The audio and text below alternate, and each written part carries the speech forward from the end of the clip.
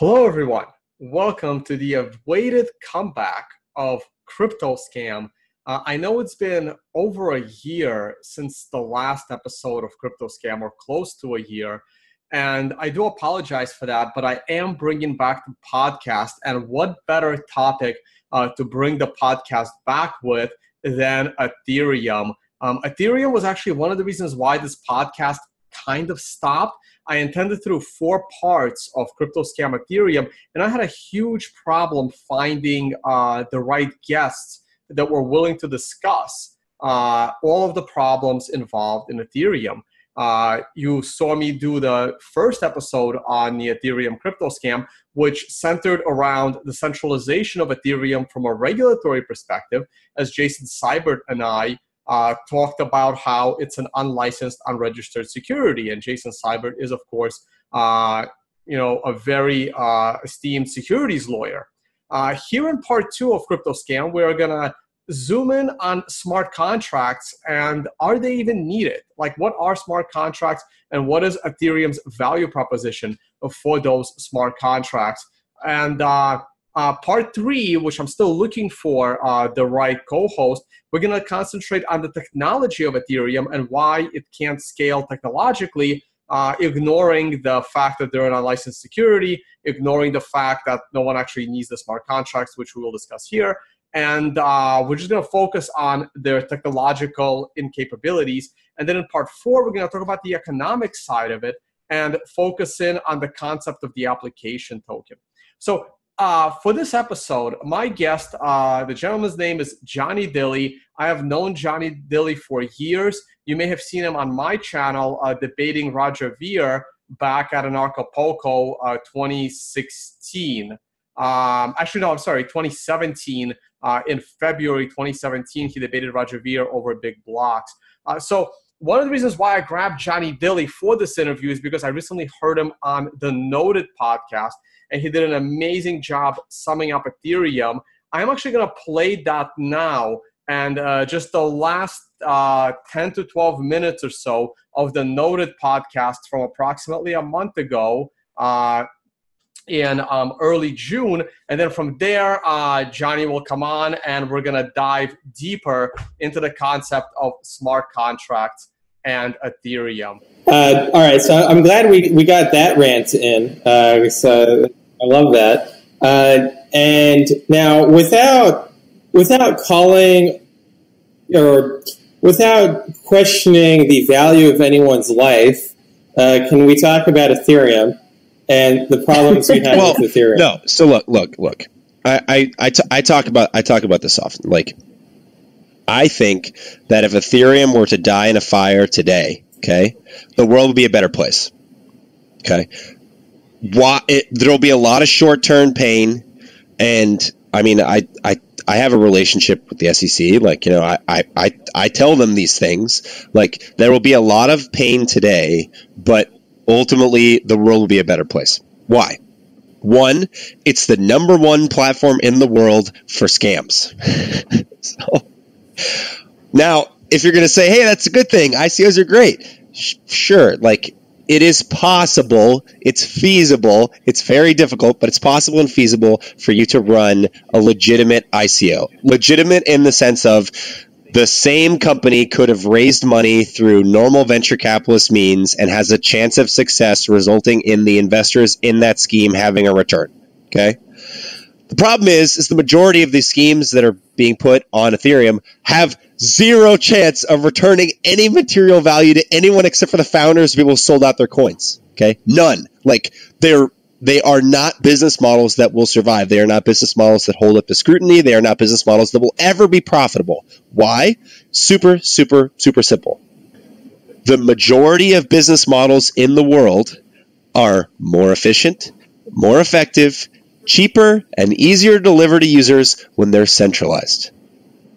So why would you add distribution, decentralization, whatever that means, and, you know, a distributed means of delivering the same thing that right now is being delivered in a centralized fashion. Now, if your argument is, oh, it's great, no, it's competition. They're going to compete against these users.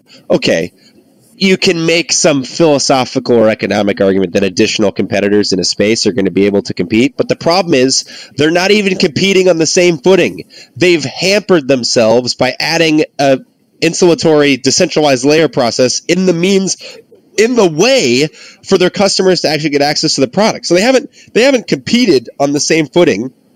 Like, if you made a decentralized or distributed Lyft or Uber, you're not competing against Lyft and Uber. You're competing against other distributed Lyfts and Ubers, and Lyft and Uber crush the distributed Lyfts and Ubers because the cost basis is so much lower.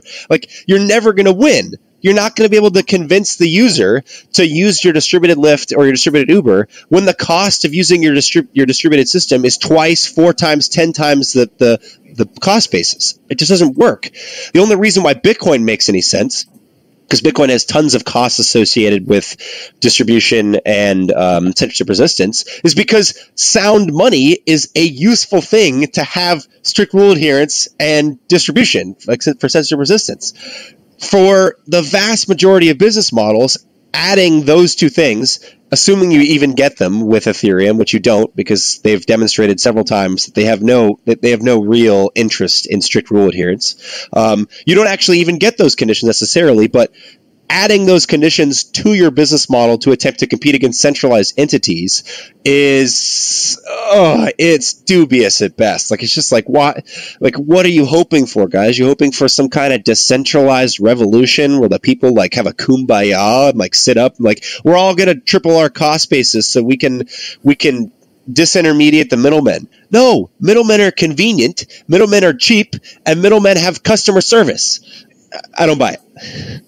And so, with Ethereum being like a platform for all of these, would arguably are unregistered securities and whatnot, and people are buying ethers to then go buy their favorite ICO, and then the ICO sits on the ethers because they can't find developers to work on whatever they created, or, they can't get a banking relationship or anything like that. But how does this all unravel? Because we recently saw a post that made the point that it is already unraveling in the sense that the number of Ethereum nodes is dramatically dropping due to its inability, what we were talking about earlier, this doesn't scale unless you centralize.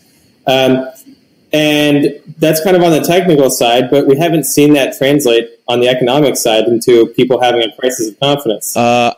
I'm seriously considering... because of my network, I'm actually seriously considering putting a lot of work into getting some FaceTime with the SEC so I can actually, sit and explain with them what's going on and why this system is a security and why it promotes securities or unregistered securities. I have to actually find the will and the effort to do that because, I have a life too. So I'd have to fly and meet and it's a huge pain, but I'm seriously considering it. I think if Ethereum or any of its major cohorts gets registered or gets classified as an unregistered security, I think the game ends or comes crashing down very rapidly. If Ethereum is classified as an unregistered security, it has to be delisted from all of the exchanges globally in 30 days, maybe 90 days. And that's just because the SEC has the longest arm in the world. They will just arrest everyone. They'll just arrest everybody. But don't we want this to fail on its own merits without having to have the government come in and shut it down? So it will. The thing is you have an informational asymmetry. So you have a system that's useless by design, okay? It's useful for one thing, prototyping how a blockchain might work in theory, okay, or in hypothesis, okay? And then if you prototyped it and it was oh, wait, this might actually work, you would immediately never use Ether. You'd scrap it and start from scratch using a strong federation, maybe Tendermint. You'd start from scratch and you'd build it in Rust or you'd build it in C++, and you would begin again and pay the money up front so you didn't trust a steaming pile of basically JavaScript, okay, with a whole bunch of, who knows. And so you aren't associated with that, kind of possible risk. So what use cases might actually hold up to that, and I always say that the only case where you actually need a blockchain is where there's many competitors who are sometimes counterparties. So there maybe are a handful of actual use cases to do that, but if what it's being used for, Ether right now in a lot of cases is what it's being used for is showcasing how internal IT upgrades or how security or infrastructure upgrades inside industries that are not blockchains but are inside industries, how they might be useful.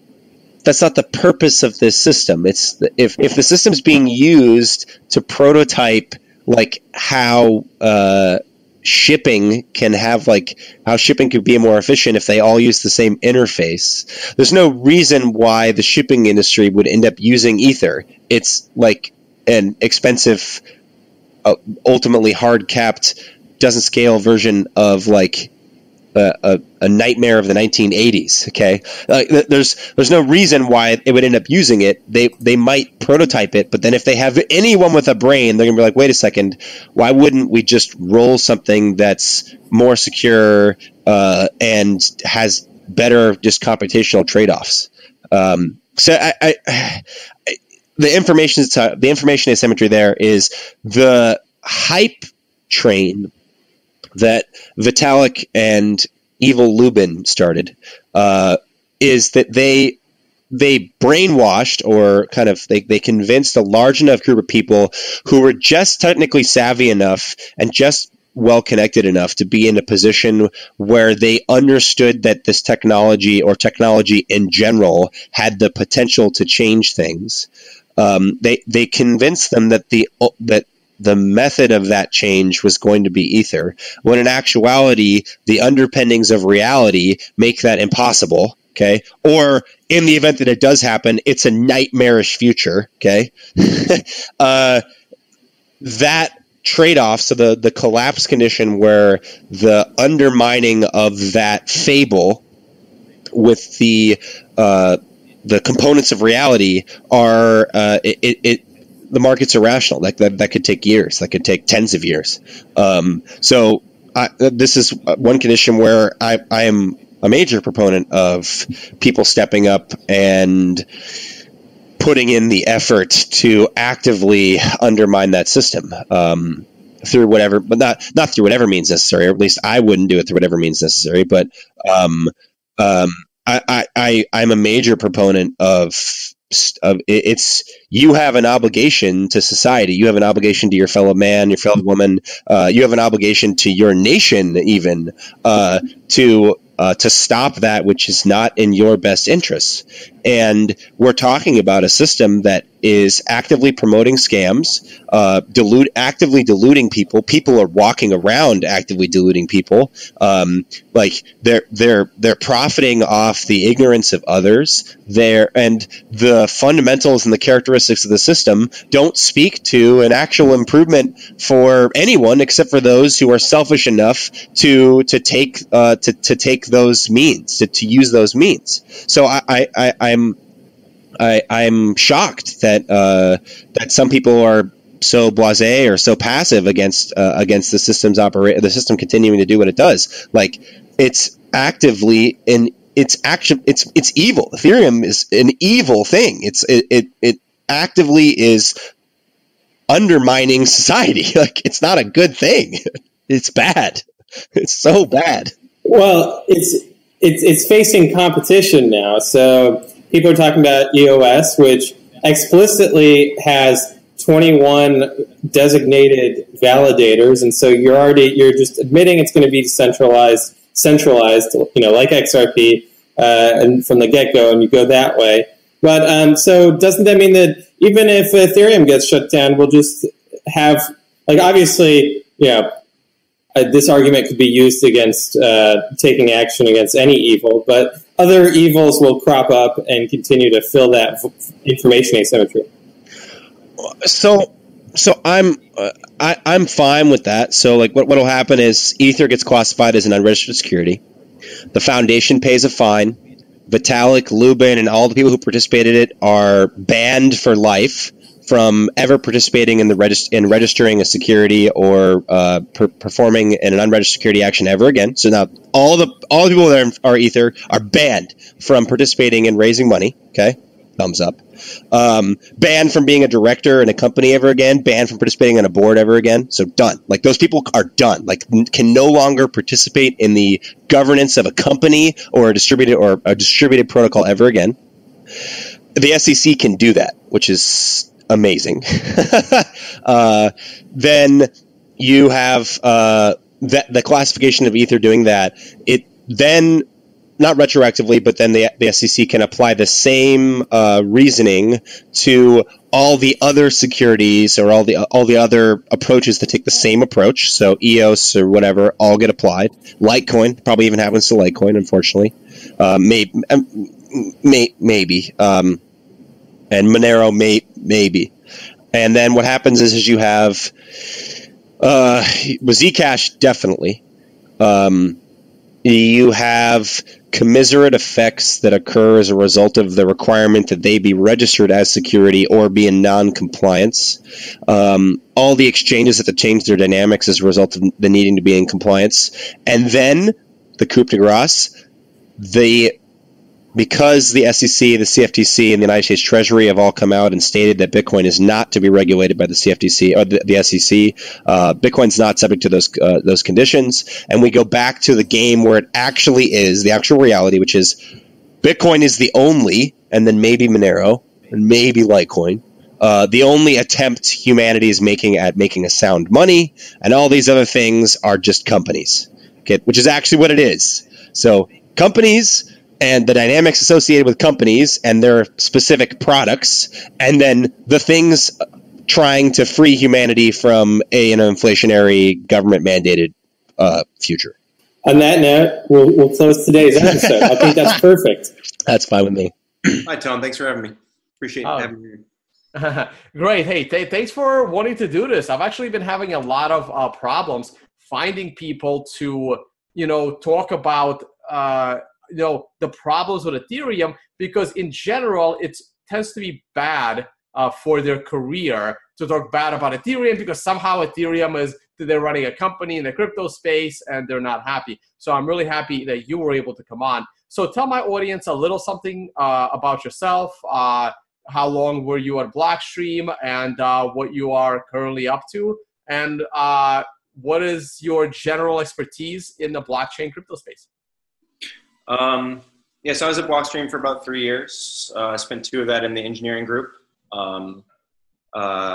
Before that, for a year prior to the engineering group, I worked strategy and BD with Alex Fowler and Austin Hill. Before that, I spent 2 years at Pantera Capital with Steve Waterhouse, Dan Moorhead, and Paul Varadatakit. We built a pretty cool portfolio of companies and got in Bitcoin at like $62, and that was pretty profitable. And I've been in Bitcoin for 6-ish years at this point. Nowadays, I run a company called Mempool. Mempool Partners is the parent company that does architecture, technical consulting, due diligence, and basically cryptographic, risk analysis, stuff like that. We do a whole bunch of things. And yeah, I mean, I'm here. I think it's interesting that you say that a lot of people won't, get on screen or won't get FaceTime in to talk about Ethereum, when fundamentally it's one of the more interesting things to talk about, in the sense that it's so ridiculous. So I don't mind talking about technology. I don't mind talking about the system surrounding technology. So I have no problem talking about it. All right, that's great. And as far as I know, I only have you 2 prior times to this podcast of being public. One of them is your recent appearance on the Noted podcast, and prior to that, you and I both debated Roger Ver at an Acapulco about 1.5 years ago on back-to-back days. So I will put both of those in this video description. If you have any other public appearances, please shoot over the links to me, and I will add them in as well. All All right, so let's begin. So in episode 1, you know what? Let's just briefly touch upon regulation. So in episode 1 of Crypto Scam, Ethereum Part 1, I mean, me and Jason Seibert talked about Ethereum being an unlicensed, unregistered security. I know Jason Seibert was cursing up a storm the other day on my stream when, with the recent statements of the SEC, that they are, it looks like they're giving Ethereum a pass. It looks like they might say that Ethereum was a security, but for some reason they are not. What are your general views on Ethereum being a security? I mean, you've been around the finance space long enough. What do you think? So for one, if you actually read the specific language the director used in his talk, he actually he cages his statements by saying that based on my understanding of Ethereum, these things are the case. One of those being that Ethereum is decentralized when it's obviously not. So there's always the potential for a re-education or just a further conversation with that director specifically. And you have to take the commentary that he gave with a grain of salt. That's not an official statement or an official position of the SEC. That's a statement from a specific director at the SEC. I mean, structurally, it's fundamentally obvious that at the very least, when it was founded, was an unregistered security. The corporate structuring that the Ethereum Foundation used to try and get around this, it would, for any other normal thing, have been constituted as an unregistered raise, subject to either Reg A or Reg D filing restrictions. And then, as a result of that, you can make the argument that what follows from the poison tree remains poisoned, and as a result, the structural components that underwrite Ethereum now have the same characteristics from a securities perspective.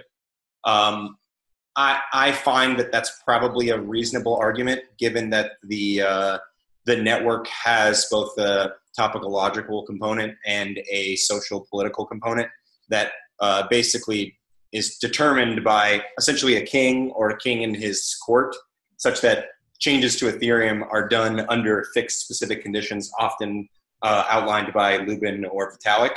And that's not a system that's decentralized. That's a system with clear power structure that can be subject to subpoena or other kind of control schemes from a government. In comparison to, say, Bitcoin, where kind of chaotic consensus reigns. Gotcha. All right. And just to close out on this, and I've mentioned this in another podcast when I was arguing with Bruce Fenton over this. Like, look, it is a lot of money was made in Ethereum. Like, again, you mentioned Joe Lubin, obviously Vitalik, many other people. So they are financially and freedom motivated to keep Ethereum from being a security. And they can throw a lot of money at,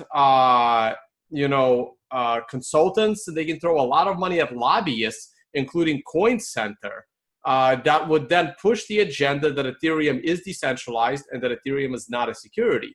And it's not really like, I know I don't have the time to educate the SEC that Ethereum is centralized and not decentralized.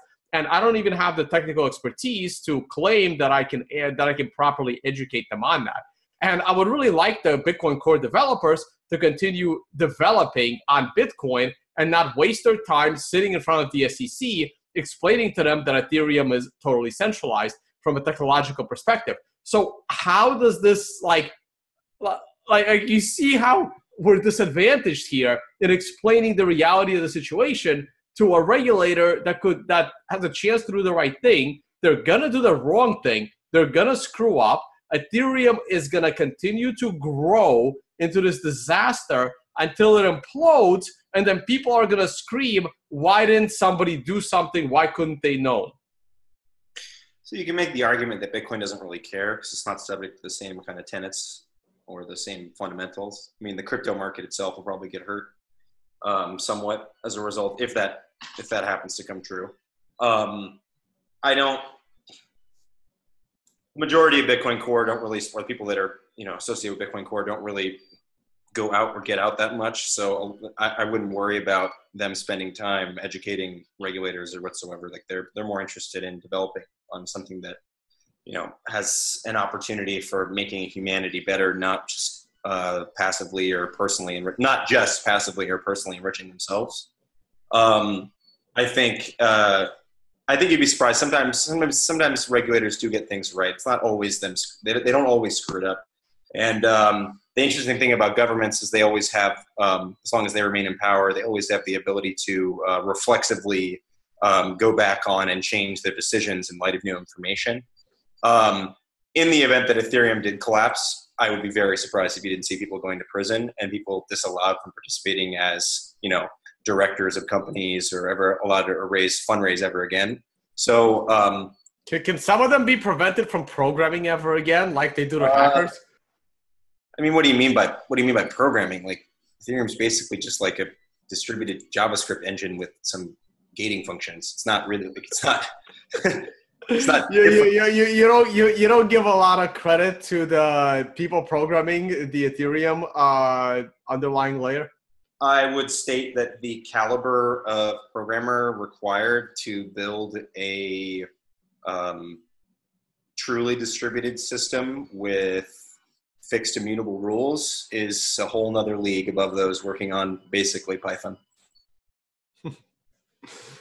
All right, so let's jump into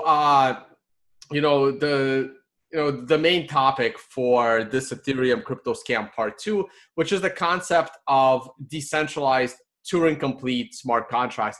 And I'm not sure Ethereum is Turing complete anymore, right? Didn't the DAO eliminate all Turing completeness after that disaster? Or because ERC20 tokens are not Turing complete by any means? I mean, you shouldn't take the marketing verbatim used to describe what Ethereum does for what Ethereum actually is. I mean, Ethereum essentially now is just a mechanism for raising money for alternative projects. It's basically what it's used for. And liquidity on exchanges. That's the two things it's used for right now. We see this any actual use case. Like I think CryptoKittens was the biggest use of Ethereum ever, like actual use, and it's down 98.5% from its peak. Like it's not. There's no use of this system in the sense that, as we talked about before this, it's not really a system that in the event that you have a fixed number of counterparties you need to do business with, you wouldn't necessarily subject yourself to the open rules of a public network because you're subsidizing other people's behaviors on the network and inherently exposing yourself to the risks of those other people on the same network. So you would just it's in your best interest as a business to make a tightly controlled private network instead of with potential interoperability with external networks than it does to run on a public network. So this was my critique in like 2014 about application tokens. There's no reason if you only need to periodically utilize an application layer, let's say Ethereum qualifies as an application layer, which it might not, but let's say it does, there'd be no reason to ever hold any Ether except under conditions where you do need to interoperate with external networks that also happen to be using Ether. So if you did the vast majority of your business amongst a fixed group of people, which is often how supply chains, general industries and stuff work, and then periodically you happen to have to do some business with someone outside of that network, you would then go to the open market or some sort of open network and process a transaction or process a mechanism by which you interact with this external party. You wouldn't sit there waiting it's not in your best interest to sit on an asset that exposes you to counterparty risk, exposes you to custodial risk, exposes you to price risk. There's a whole bunch of problems with sitting on application tokens. It's actually a major problem in a substantial number of business models in the ICO space as well. The crypto scam episode, Ethereum part 4, is going to focus on the idiocracy of like complete stupidity of application tokens and why they make no sense. So I completely agree with you there. The vast majority of them make no sense. Some of them you can maybe make an argument that they might work, but most of them definitely. Yeah, there's always some like fringe minor cases. To be more specific, I'm talking about application tokens that have an independent market speculative driven price. Like I understand why a Las Vegas casino needs an application token. I understand why airline miles have their own internal token, right? But those are generally pegged to something. They're not freely traded upon in the open market. Yeah, it's service and utility dependent, obviously. So, Yeah. yeah. So I mean, there's a lot we could unpack there, Tone. Oh yeah, no, I know. That's why. Let's get back into the concept of smart contracts. So can you define? So Ethereum initially claimed to be Turing complete. Can you just define that for us? And like, are they actually still Turing complete? Because I don't think the ERC20 tokens are. Because the DAO kind of eliminated that. I mean, I think it's Turing complete up to the point where your contract runs out of money. Like, it can keep function calling and keep performing outputs and keep calling itself until it runs out of money. So, I mean, and in the sense that you happen to have enough money and the limitations around the economic rules of the system allow you to process specific kinds of outputs or inputs, yes, like it structurally does, but there are obvious limitations based on the changes that the developer community of Ethereum mandated as a result of some of the exploits that the gray hats were running on the network, which is one of the problems why you can't sync a full node in Ethereum anymore. Right, that's the technological issue of Ethereum, which I am going to explore in Crypto Scam Ethereum Part 3. Now we can touch upon that as well. It's almost impossible to sync a node in Ethereum from scratch, right? Like getting every transaction from the first transaction up to the current transaction. You better be in Hong Kong or somewhere in San Francisco with like 300 or like a terabyte per second like bandwidth speed in order to download the data faster than it's being created on Ethereum right now. It's the verification actually. That's the biggest issue. Oh, is that the stupidity of having blocks every 12 seconds? No, it's the that's inherently the stupidity of mandating that everyone in a network verify everyone else's entire contract. Right. And this is the idea of why in the world do you have to decentralize smart contracts? Because to me, smart contracts is just a self-executing contract. A soda machine, and I see you've been drinking a soda, like if you bought that soda from a soda machine, that is a smart contract. Now, if you are really, really, paranoid and you don't want the government to know that you're buying a soda, something that the government should probably stop people from buying, but that's a different discussion. If you don't want the government to know that you're buying a soda, you can use, you're using cash, and the government doesn't know you're buying cash. And if the cash ever disappeared and you were forced to use a credit card to buy that soda, you now have Bitcoin as this anonymous decentralized value transfer. But Ethereum is trying to make a claim that that soda machine, that contract between you and the soda coming out of the machine needs to be decentralized, and that calculation would need to be recalculated not only by every node, but pretty much forever, every block, right? So essentially, it's the idea that the entirety of every contract needs to be validated by everyone. Yes. And perpetually, right? Not just once.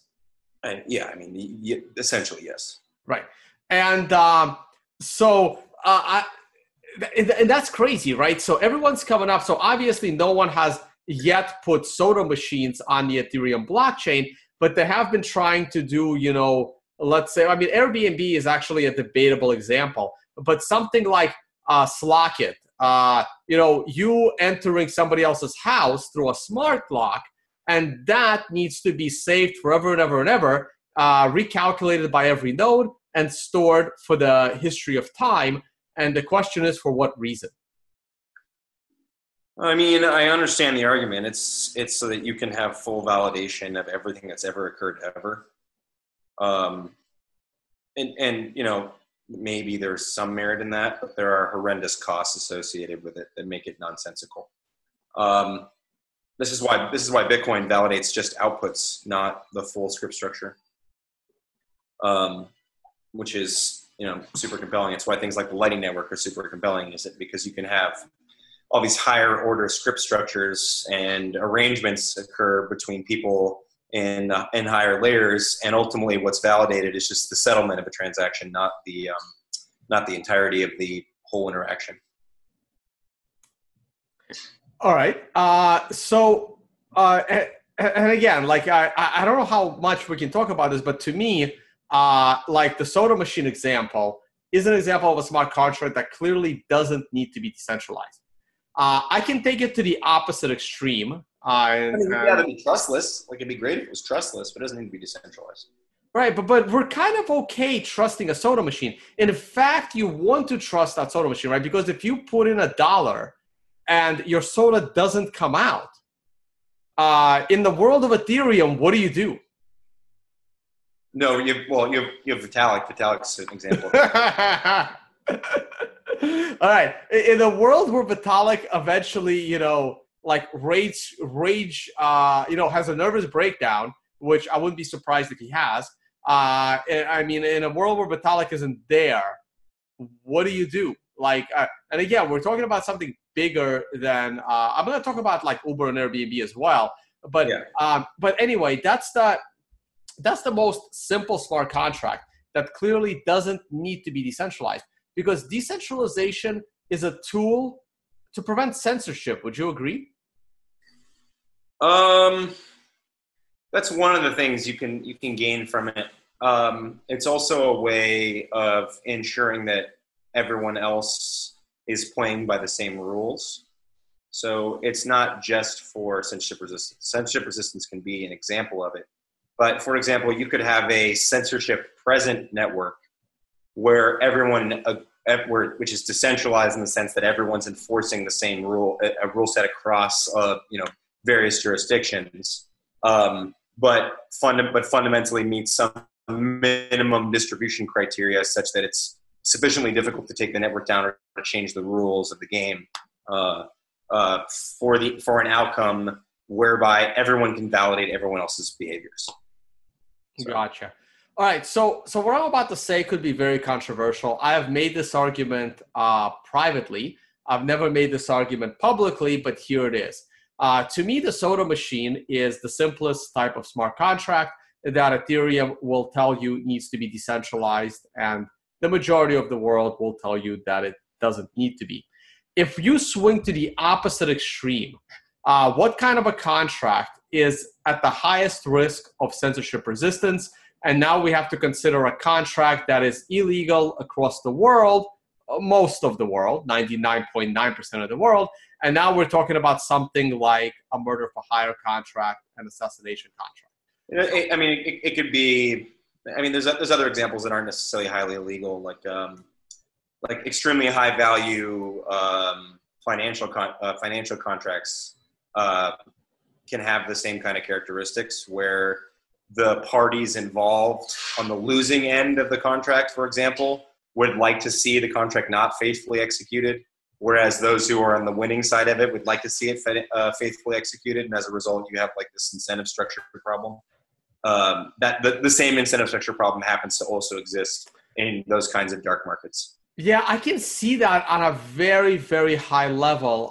Probably like what happened during the 2008 financial crash, when some of those credit default swap contracts were so massive that like the execution of some of those contracts, like literally like the big institutions that had a much bigger, standing with the U.S. government and regulators, were basically able to get around some of those executions, or at least delay them long enough for the firms that they owed money to like collapse. So I can definitely see it on that scale. And other than the illegal contracts of like the assassination that I mentioned. And so I can kind of see Ethereum being useful to decentralize those contracts. But like there is a giant gap between a soda machine and an assassination contract, or a giant like financial contract, massive enough to where you say, no. The losing party should not have the ability to use all the resources at their disposal to potentially change the laws to alter the outcome of that contract. And I see Ethereum's use case of decentralizing this to the need of the technology, like this massive energy output of the technology, and the fact that they may go proof of stake, which is a whole other debate. Even if you go proof of stake on a massive scale like Ethereum, that's still, a lot of energy being used, not energy not by measuring electricity use, but a lot of energy of people running and storing all of that data. That's still a very like data and energy and financially expensive. So I can only see Ethereum be literally sitting just below these massive financial contracts and like illicit contracts. And there's not that many illicit contracts, guys. Like governments want contracts. Like governments encourage contracts of all kinds. It's commerce. Like the currency that you use for those contracts may be censored, but the contracts themselves are generally encouraged and not at risk of censorship. I mean, so another problem you have is because the assets that you're describing external to the network aren't native to the system, your enforceability over the outcome requires, I can't really think about any condition that requires oracleization, which means you've introduced some degree of trust either in a cross-network manner or with an underlying externally custodialized asset or some kind of externally verifiable or non-verifiable condition. So the introduction of trust in those scenarios just undermines a lot of the preconditions for why these things might be useful in the short to medium term. Until you actually have a massive amount of, solely listed on one of these networks, like so the assets themselves, the ownership is solely delineated on these networks, such that private key control on the network means actual control. Then you're going to have to exit to the to auxiliary legal or auxiliary settlement conditions anyway, which means you might as well have done whatever contractual arrangement was happening external to this network. Right. No, I'm definitely with you there. So let's get into, a lot of these projects, right? So which one you want to tackle? Airbnb, Uber, or supply chains? They're all the same. So what's the Airbnb case? The argument is that you could load all of the houses into like this network. So you load all the property into this network. And then as a result of it being in the network, you can enter into contractual arrangements with people or other contracts such that like the cash flow for the asset is paid into the contract and then paid out to the user. Like I don't actually understand what I don't understand what you mean by the Airbnb case. Well, the Airbnb case is that Airbnb is a leech and they are a gross middleman that rips off both the homeowner and the user, and that this middleman of Airbnb needs to be eliminated so that you have a better flow of the business model directly from consumer to the producer. I mean, in this case is the renter. You ever actually used Airbnb? I've used it all the time. I don't quite understand that argument actually. Like, or at the very least, I think there's definitely some trade-offs. Like, fundamentally, centralization is usually a useful thing. Like, Airbnb does arbitration. Airbnb does fraud protection. Airbnb manages the money in escrow on your behalf. Like the centralized entity that provides the service in this case fulfills the interface between you, the user, the platform, the specific asset you're planning on leveraging for living or whatever, or staying somewhere, and then also happens to manage the interface on your behalf with, say, the government in the event that something bad happens, or the fire department in the event that something bad happens, the insurance company in the event that something bad happens. So having that centralized entity that's actually manages all those different conditions on your behalf actually cuts costs and raises efficiency in a lot of cases. Like if every property in the world was on Airbnb, okay, in such a manner that we understood specifically what Airbnb's cost was, okay? And every other property owner knew that every property was shared across them, was known in an area. Then competition has to occur inside that context. Now you can make the argument that Airbnb might choose some rent-seeking activity or as a monopoly set rents too high, but then the government can step in and be like, no, you're actually only allowed. Airbnb doesn't set the rate, the rent. But Airbnb sets the rate for what they take as a service charge. Oh, their fee. Yeah. I agree. So in the event that Airbnb became a monopoly, okay, the government could step in and be like, all right, fine, we have a natural monopoly in property provisioning, which we don't. I don't think we ever will. But we have a natural monopoly in property provisioning. As a result, we're going to fix the profit rates that this company can actually earn as a result of being a corporation and still get the gains from it being a centralization, efficiency vector.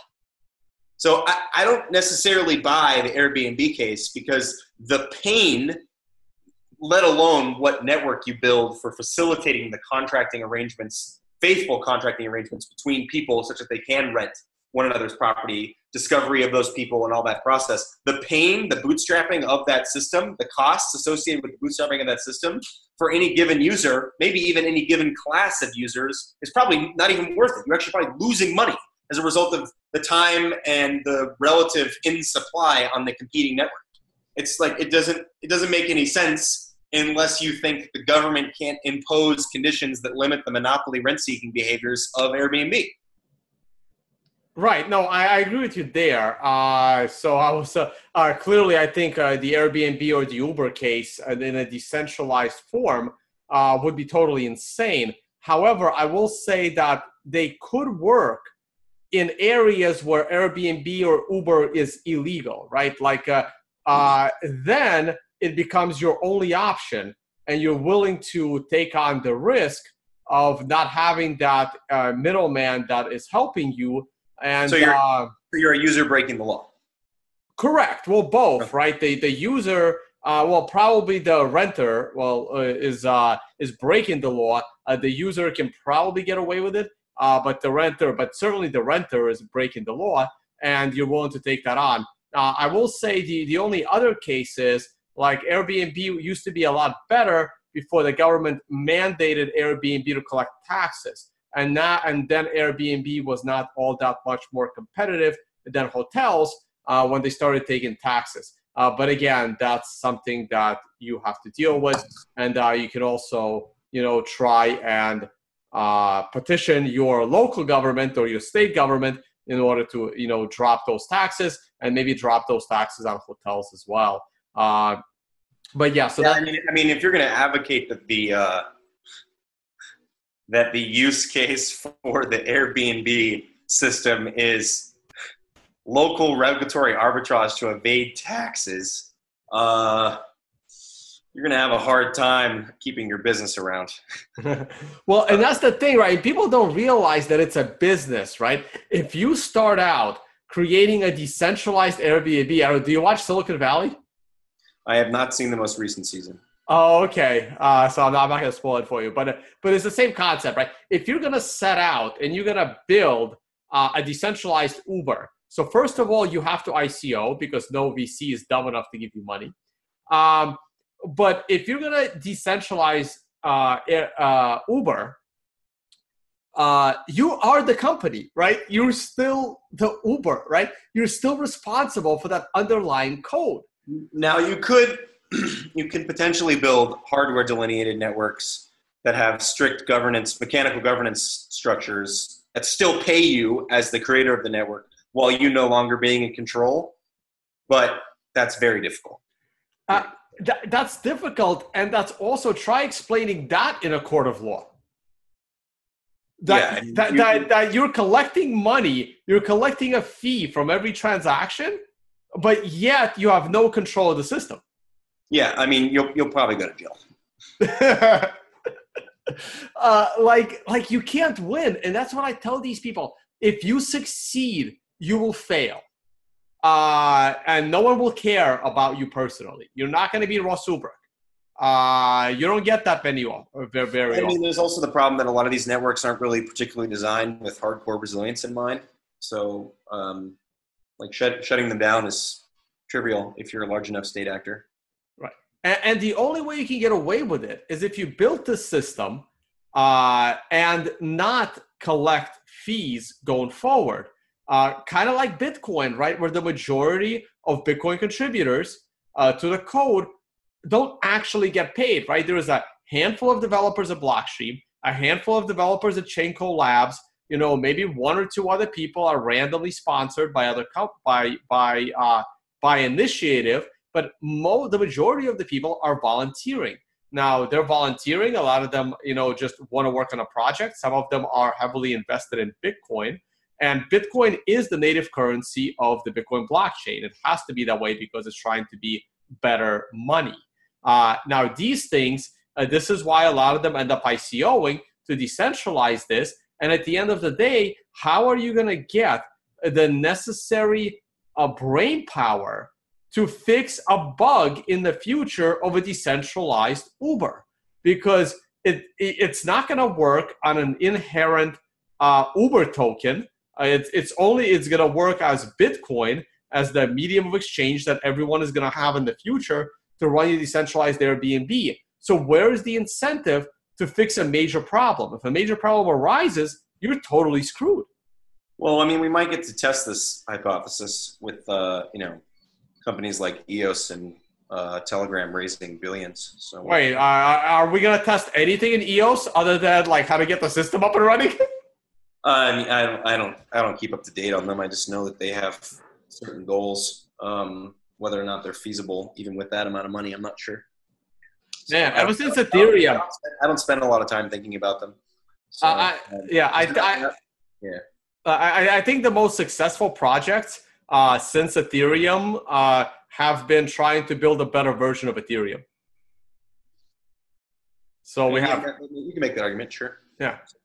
Because nothing built on Ethereum is useful. So the next thing is, you know, EOS and, Tezos never actually launched, but Cardano and Waves was, you know, in the news for a little while. Everyone is trying to just build a better Ethereum. Ethereum Classic is still around. What do you think of Ethereum Classic? I mean, it's got slightly better morality than Ethereum. So I don't really know what. I mean, it's not. I don't really have a perspective on the asset. I don't trade, so that's not my purview. So I mean, I like, you got to keep in mind, I don't particularly care about any of these other projects. Like,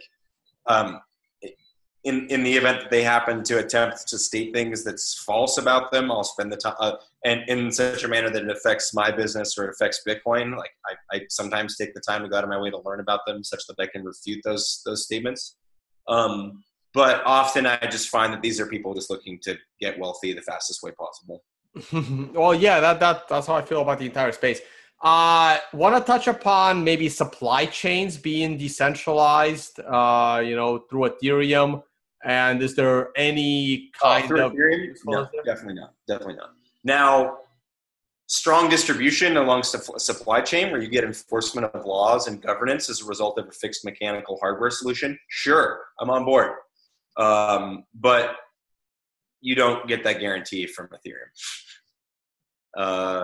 Now, if we're gonna talk about like the potential for governments to start loading law enforcement and mechanical rules around trade into these kinds of systems that have strict rule adherence and consequences for violating the rules, then sure, like that's interesting. But that's not what we're talking about. Like, we're talking about companies creating parallel ledgers when the actual shit's also running in their main and their other old system, their main system. They're not talking about moving their whole business inside this, monstrosity. They're just testing to see if they get, a better Excel spreadsheet out of it. You don't get any actual gain from it. Not any more that you would gain from, having one or two companies sharing the same, rule mediated Excel spreadsheet. But if you were talking about 5, 6, 7, 10 governments deciding that trade rules amongst them and the mechanics for those trade rules are all loaded into hardware specific mechanized structures, then you can start to see some interesting things come from that. But that's very different than what we're talking about right now. Right. So, so the view is, if Ethereum, if you can get a bunch of companies to use the Ethereum blockchain, how quickly will they all just get on a conference call and going, why the hell are we using this ridiculousness plus its currency? Why can't we just take the open source code and build something we all share as one database? Well, I mean, I agree with Jimmy Song here when he spoke on stage of consensus. There's no evidence anyone's building anything on this. Not anything they're going to use. Like, it's a bunch of people all talking about how they're building these platforms for people to use, but fundamentally it's a solution looking for problems. Like, just no, without a structural change in the way in which laws are enforced, or the way in which laws are made, or the way in which companies choose to interact with one another as groups, you're just going to fundamentally get to the same place that R3's at right now, which is, oh, wait a second. You're telling me that companies don't want to cut their profits to slightly improve the global efficiency for everyone else? Who would have thought? Like, you face this disjointed problem, and coordinating companies is extremely difficult. Where the coordination costs and the efficiency costs to distributing these business models is higher than the price people are willing to pay for their IT upgrades. So it's just not fundamentally interesting for the majority of challenges. And a lot of the companies that are asking me for help right now and asking me for architectural designs and such, a lot of the challenges they need don't require what Jimmy loves talking about this, what require a blockchain. They required like some degree of applied cryptography and then someone to figure out the coordination challenges of the industry. They don't require this open platform. They don't require all these rules. They require really simple, straightforward, applied cryptography rule sets, mechanically enforced via hardware, and mechanisms by which, they can agree to changes in the rules. That's what companies want. Like, they don't need this, flowery world computer vision that Vitalik has, spun. They want an IT upgrade. All right. So what happens next? Like, what do you think? I mean, we can touch upon. I mean, the floor is yours now. I mean, I know it technologically can't scale, but I mean, they got all these great grant plans between sharding and potentially going to proof of stake. I don't know how in the world they can go to proof of stake. Their miners are making a lot of money. I actually take the stance that you just shouldn't talk about it. Like, why are we talking about it? It's kind of boring. Unless you're talking about how you're going to raise money on the ERC-20, sure. Like, cool, bro. Congrats. You're going to have a smart contract. We're going to pay you in Ether, and you're going to convert it to USD so you have a bank account. Assuming you can get a bank account because you're an ICO. Like, it's not interesting. Like, it's fun. It's fundamentally not a particularly interesting project. It's like a misbehaving toy. Like, so it's not I don't know. Like, so I just take the approach to, like, I just don't talk about it. Like I really don't.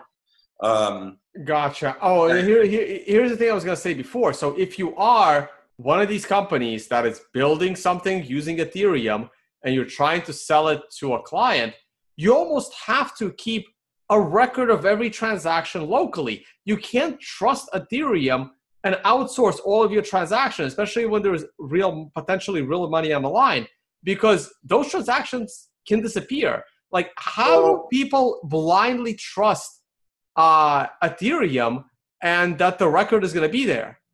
I mean, I would just ask you, like, what business model are you talking about, Tone? Who are these companies? Like, any of them. Let's take Civic, for example, right? They seem to be pretty popular out in San Francisco.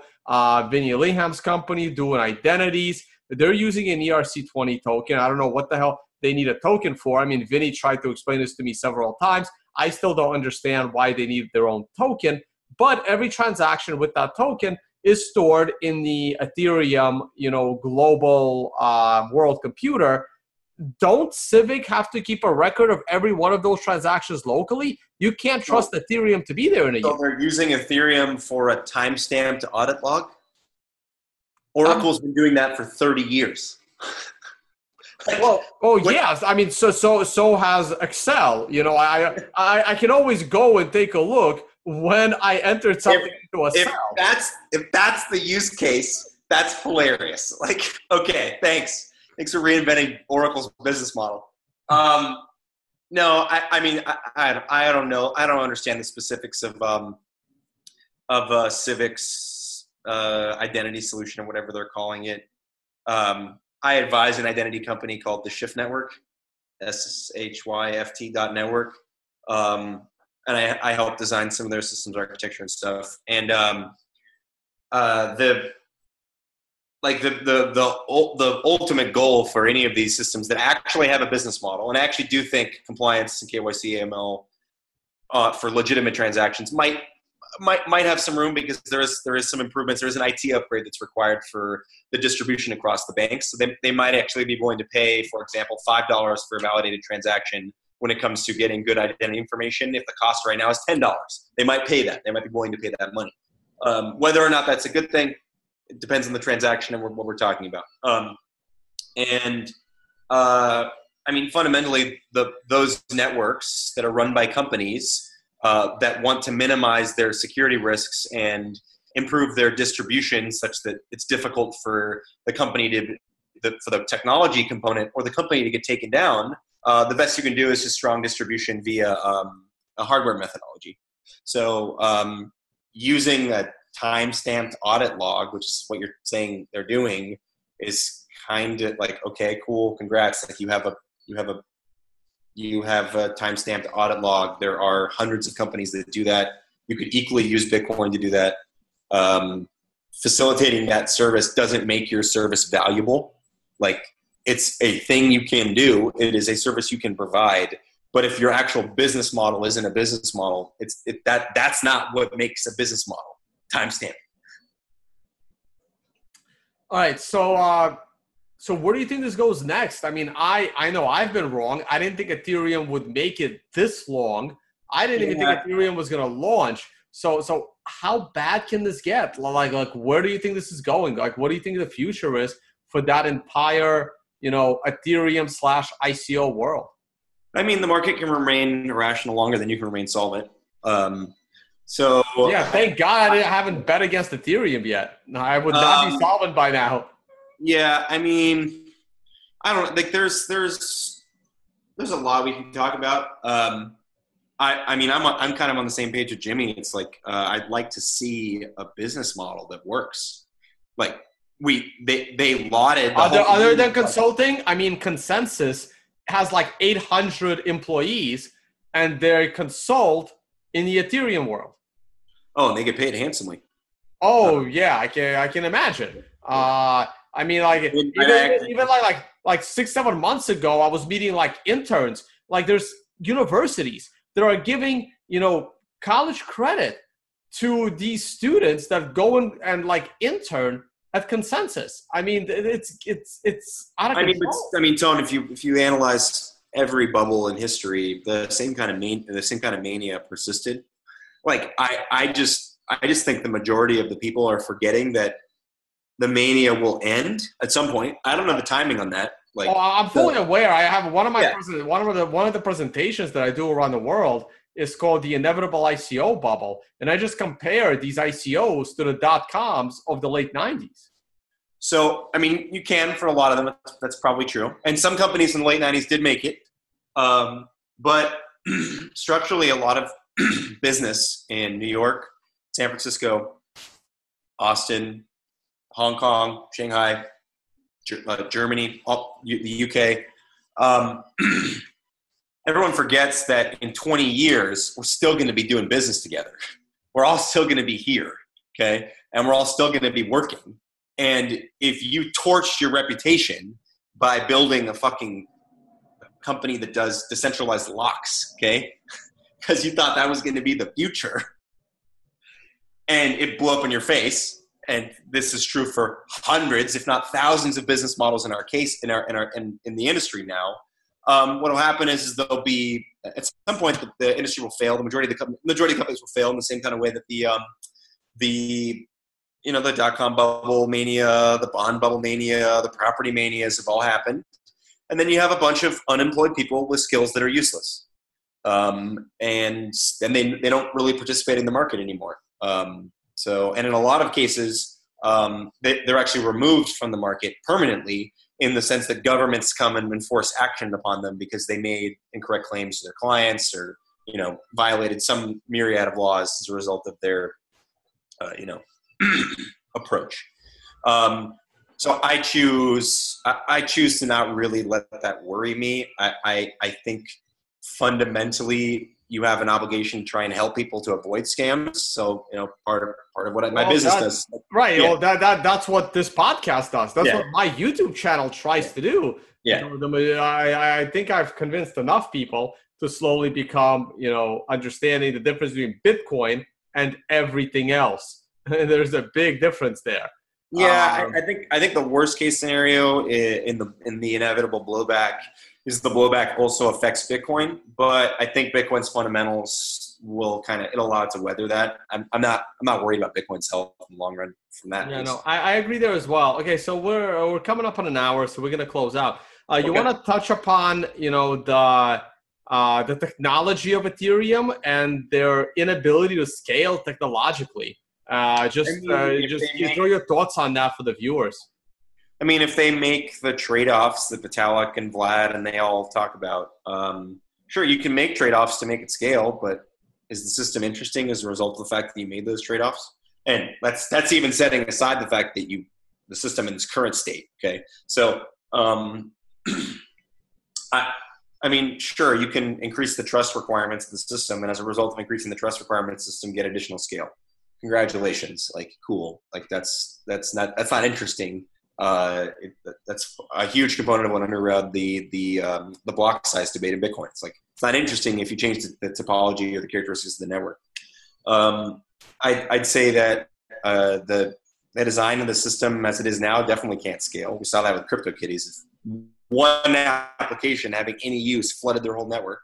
And I would say that from a political and also technological stance, if you actually can enforce the hard fork rule structure via any kind of kingly or other consensus method that's force mediated, then the system is certainly uninteresting. It represents a central point of control.